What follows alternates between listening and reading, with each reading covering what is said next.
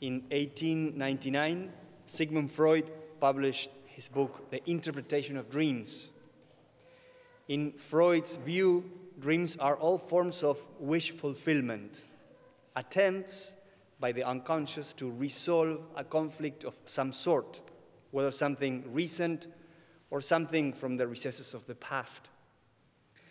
Things that we cannot face when we are awake show up in our dreams to be processed and digested, or, as he would say, resolved. Why? Why do we need to be asleep to do that? According to him, during dreams, we are more relaxed in our censored duty than in waking hours, but still attentive. As such, the unconscious must distort and warp the meaning of its information to make it through that censorship that we have. Images in dreams are often not what they appear to be, according to Freud, and need, because of that, deeper interpretation. Dreams, in his view, always come from below, where our true identity is, and they must be distrusted, or at least interpreted. His interpretation has been discussed thoroughly, and we must recognize that there is some truth to it, I think at least, but we know that we're not defined by what is below, but by what is above. Our truest and most profound identity lies in the mind and heart of God, because there in his mind and heart is the image of the man and women that we are called to be. He's the one that knows us better than anyone. He's the one who created us. In him we find our identity and our mission. And as a sign of that, occasionally we can also be visited in our dreams from on high. They're not always from below. And these are usually very vivid dreams with realistic contours. And we wake up with deep joy and peace, wishing that the dream would not fade. I don't know if you had this experience yourself. I met many people who share with me their dreams from on high, and they know that God was speaking to them in those dreams. And it's not surprising.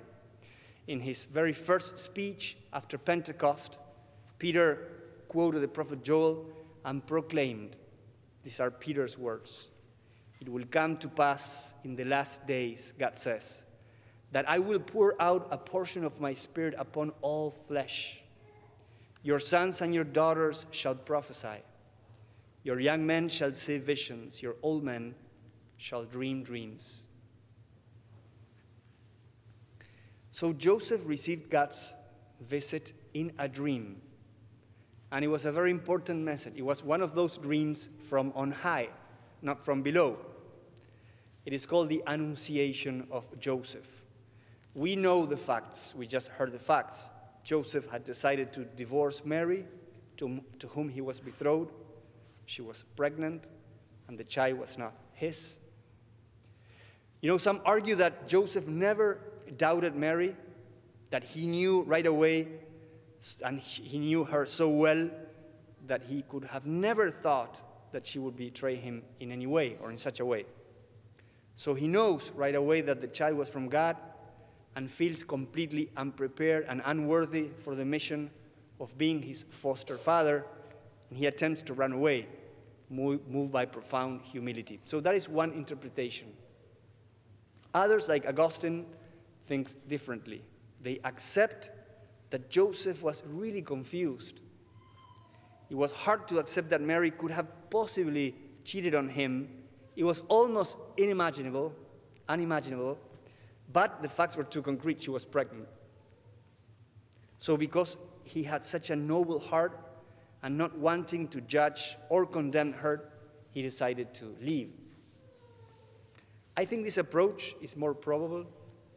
Otherwise, it does not make any sense that the angel had to explain to him the source of Mary's pregnancy. Plus, it's what you get from just reading the text, that the first meaning that you get when you read the text. He was confused and ran away, so he wouldn't have to expose her. In any case, after Joseph received the explanation in a dream, that was enough for him. He right away did as the angel of the Lord had commanded him and took his wife into his home. So for him, a dream was enough, a vivid and concrete dream for sure. For example, he's called the Son of David. That was really concrete. He's told the name that his child has to receive. It's also very concrete. But still, it's a dream. Unlike Mary that received the visit of the angel in her waking hours, he was sleeping, but it was enough for him. I think all this story has some lessons for us. First, we don't always discern well. We have to accept that. With the facts that Joseph had available, he discerned that he needed to leave Mary. He was a just man, so he thought that God wanted him to take distance from her. He thought through the situation. I don't want to harm her in any way, but still she's pregnant. I'm just divorcing her. So I guess he went through that thought process. He discerned before God that that was what he needed to do. But he was wrong. Sometimes we can discern to do something, but we're still not infallible. We can be wrong. And then time, facts, and also God's interventions will prove us right or wrong.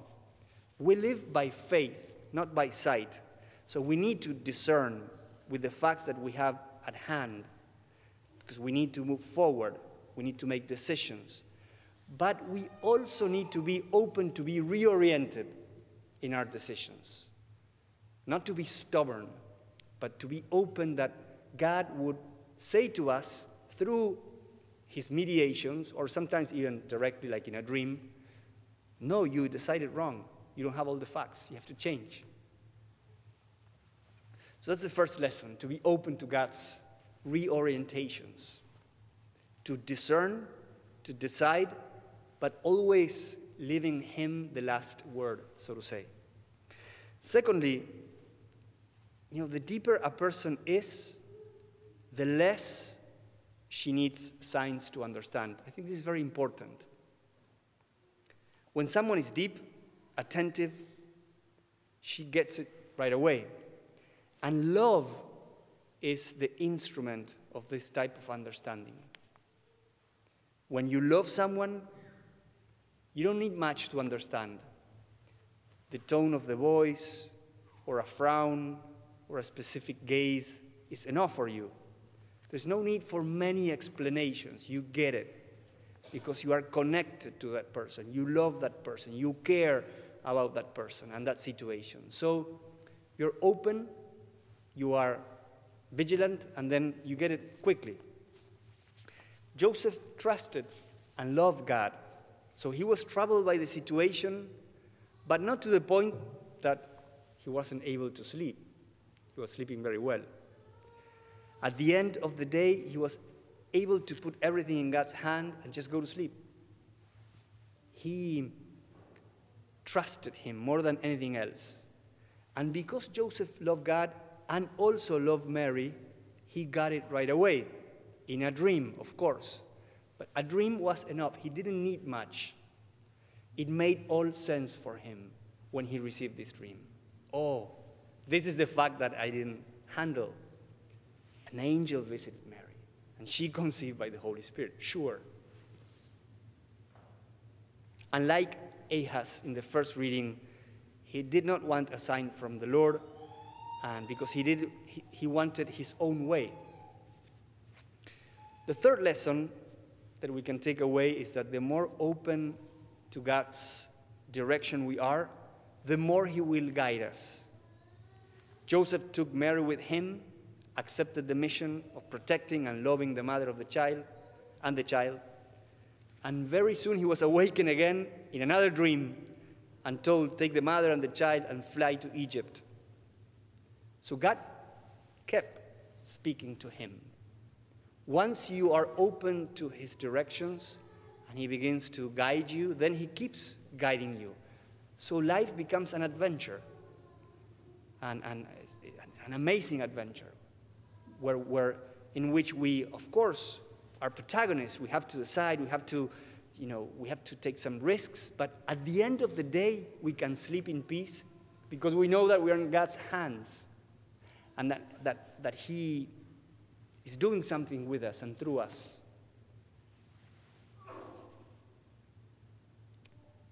It's very important to say to the Lord, guide me, speak to me, show me. And if we love Him and want to do His will, we won't need much to know what He wants. We will get it. He will speak to us. You know, we have a word for God speaking to us and calling us to do something, and we call it vocation. Joseph received his vocation that night. And we all have a vocation, a call from God that unfolds through life. So, what are you being called to lately as you approach the manger? How are you following the star? How is God speaking to you? How are you attentive to Him? Or are you so connected to, worldly worries that you are unattentive, and then you don't get it when He tries to speak to you? How connected are to Him? How is your prayer life? How is your love for God? How is your attentiveness? How is your willingness to be directed by Him? How is your trust? Joseph was so privileged. He got to witness and participate in the intimacy of the Holy Family.